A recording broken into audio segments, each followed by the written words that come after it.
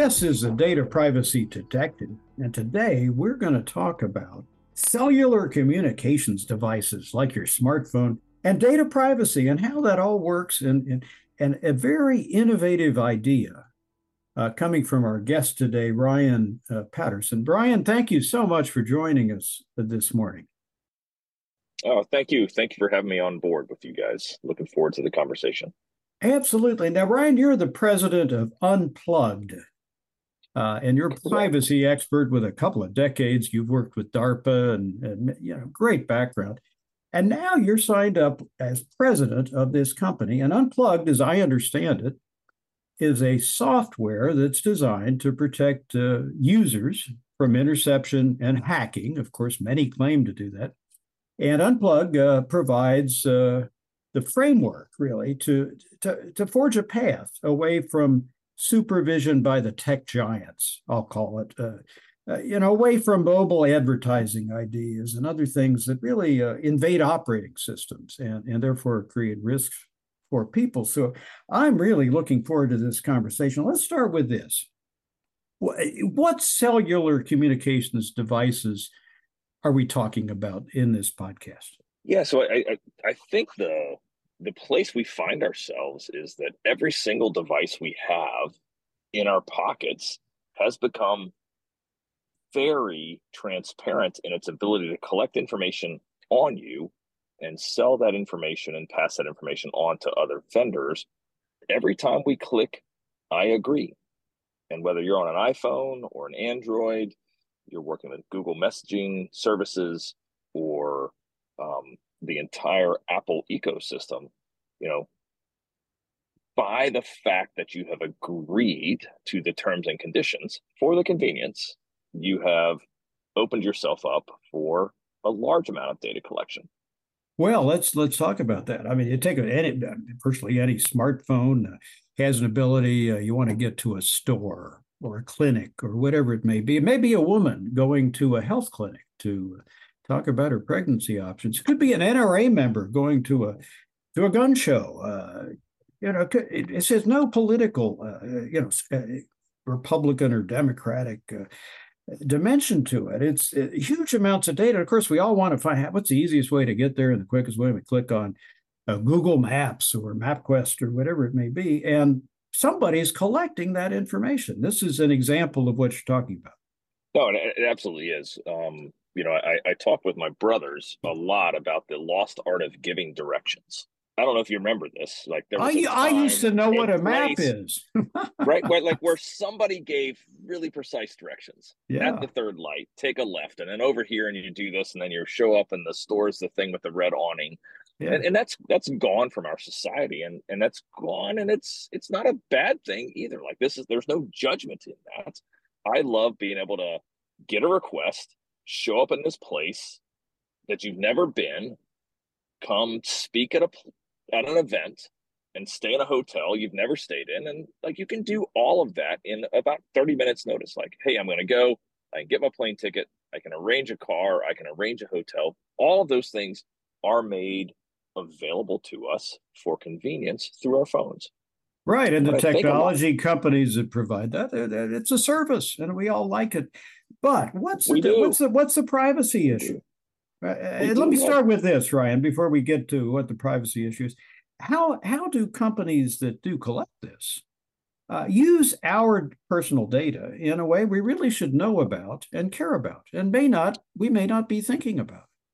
Yeah, so the companies use information about you to help them deliver targeted advertisements right to your phone about things that you might be interested in. And so, again, I'm not a big social media fan, but I spend a lot of time on LinkedIn. And LinkedIn is one. If you pause on a person's profile and read their stuff for more than once or twice, they become really prominent in your feed. And these ad delivery mechanisms collect a ton of information about where you pause, the kinds of things that you look.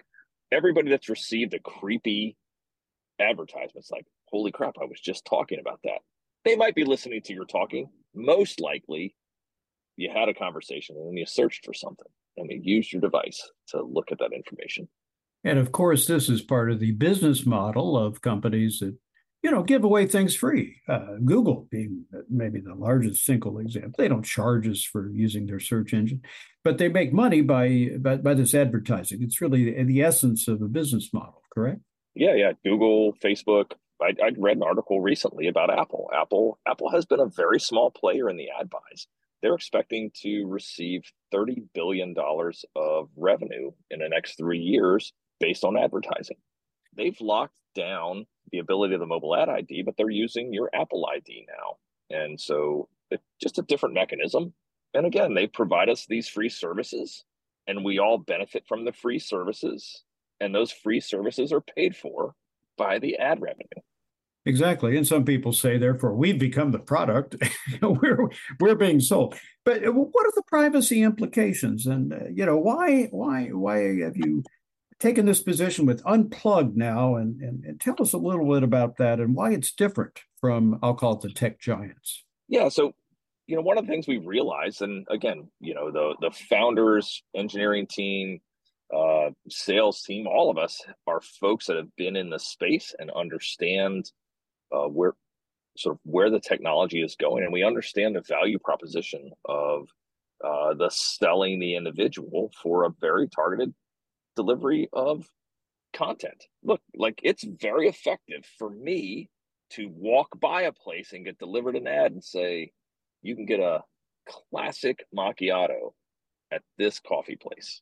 That's very effective. I will turn in there every time. And that's what we've done a lot with allowing ourselves to become the product. And so, yeah, you made the point. If it's free, you're the product. And we don't know if some of the general population realizes just how much of a product they are.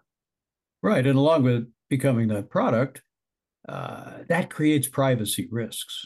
Talk a little bit about that. What are the risks? It's one Yeah. thing, maybe be annoyed by an ad. Maybe that's not such a terrible thing. Maybe it is. But there's more than that, isn't there? There's a whole lot more than that.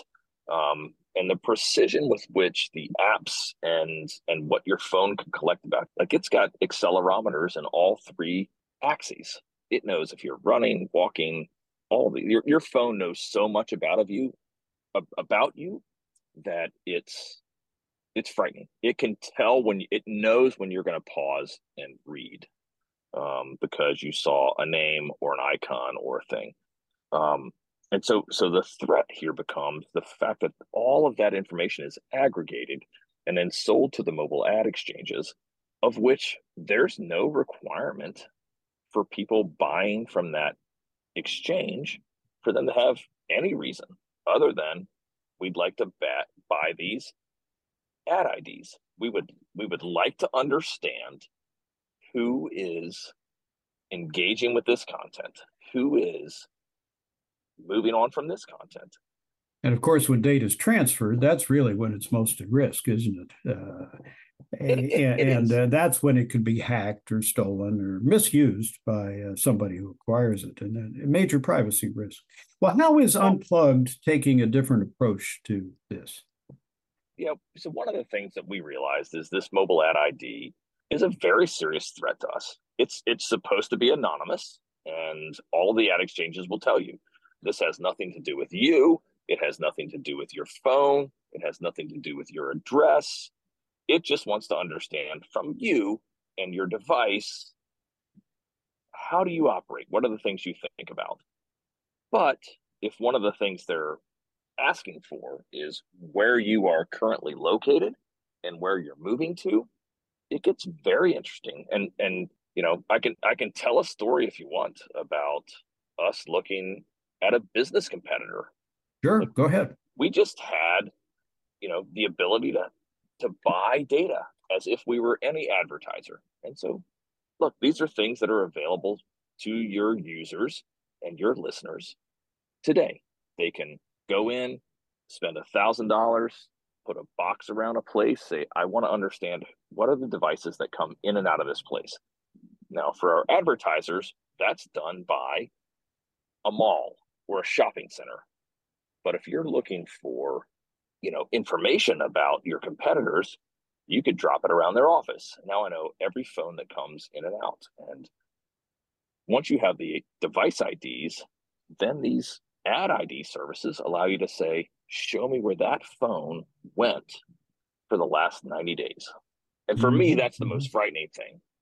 Now a service is saying, show me everywhere that phone goes for 90 days. And it's like, do the thought thing with your audience. Like, do you want anybody with a credit card to know everywhere you went for the last 90 days? Every location. So Unplugged is, tell us a little bit about it. It's both a software offering, and I think you're developing your an Unplugged smartphone. But tell us about that. We absolutely are. So, if you're going to deal with privacy and security, you have to operate at the software, hardware, and network levels, and all three levels. Okay. You have to. So you can let go of one of them, but then you're giving that level of privacy over to somebody else, to a third party. And so, look, we realize that customers could have various different levels of interest about where they operate, how they operate, what they share, and they might be very willing to just talk about the software. So we've got an entire application suite that people can download through the Unplugged app suite. We have the ability for folks this summer to buy the Unplugged phone. This is a privacy-first phone that brings together a number of different findings for us from firmware and software and others. And we're designing phones very specifically to provide as little information out as possible. And I assume you use end-to-end encryption, VPN, those sorts of techniques in general, without getting into all the details. 100% right. So yeah, we've got an entire messaging application that allows for end-to-end encryption as well as desk sharing on your computer. So like you put the app on your phone, and now we are also on our computer, and we can share screens and do all the things you can do on Zoom and others through a messaging app. The VPN is very strong, and it was one of the favorite things that I found about the company is their VPN was so strong that it just locked out the ability for simple IP blocks. So, basically, by doing that, you're using a business model that's not going to rely on ad revenue. That means, right? So, doesn't it, that people are going to have to pay for this? People are going to have to pay. And isn't it a test a little bit about how much, as individuals, we're willing to pay to enjoy a higher level of privacy protection? That's exactly it. We're asking the question: are you willing to give up one of your streaming services to regain your privacy? Are you really willing to do that? And again, I've been challenged by some friends, and they said, "Hey, there's still not a fasten your seatbelt, this will save your life equivalence for privacy." And I've taken that challenge. I've been trying to figure out how to communicate that. But yeah, there are some very serious issues about privacy, and we as a nation just give it up willingly all the time. This will be a real test, won't it, in the marketplace, not just the U.S. marketplace, but globally, for how much we as individuals really value privacy compared to the ease of convenience of things that are offered to us, we think, free of charge, but subject to risk we may not understand. That's exactly right. It's not free of charge. It is totally not free of charge. The charge is you. The telecommunications companies earn on the order of $180 per person that are on their platforms as ad delivery conduits. Billions of dollars or billions of users, and $180 per user for an ad delivery mechanism. Can you imagine the revenues that are coming out? And these companies desire to protect that revenue. It's enormous. Right. And right now, at least U.S. law, Europe's a little different. But U.S. law is encouraging this kind of innovation, and certainly not discouraging in any way what you're doing, but enabling some of the tech giants to use this model without really our understanding what it's based on. That's what I'm hearing from you. No, I agree with that totally. I've done several examples of like taking a family through their individual exposure and talking about kids, Instagram, Snapchat, others, TikTok is now, the biggest thing. And most people are very interested in what they could do to lock themselves down. They're not interested in paying for it. They want to shut it down, but they're not willing to give up the convenience of what our devices provide us for their privacy. Well, this is a fascinating discussion. Let's come back to it, and I'll interview you again, if you don't mind, Ryan, about a year from now, and see how the test has gone. How many have signed up for this? It'll be a very good and interesting entrant into the marketplace. Any final thoughts for the listeners? No, for me, I always tell people, what is your Fourth Amendment right worth? And are you willing to pay for a little privacy? Are you willing to not have everybody listening to everything? Well, and we'll find that out. I think we will find that out. 1 year from now. Yes, okay, sir. I'm going to send you an invite, and listeners, we'll see how this experiment goes and take a look for yourself. Make your own decision. That's what's so great about much of the world, the United States, certainly. We have choices, but we need to exercise them intelligently and with various items on the menu. So, Ryan, thank you very much for being with us today. Thank you, sir. I appreciate it. Great conversation. As always, I will remind our listeners, protecting your personal privacy begins with you.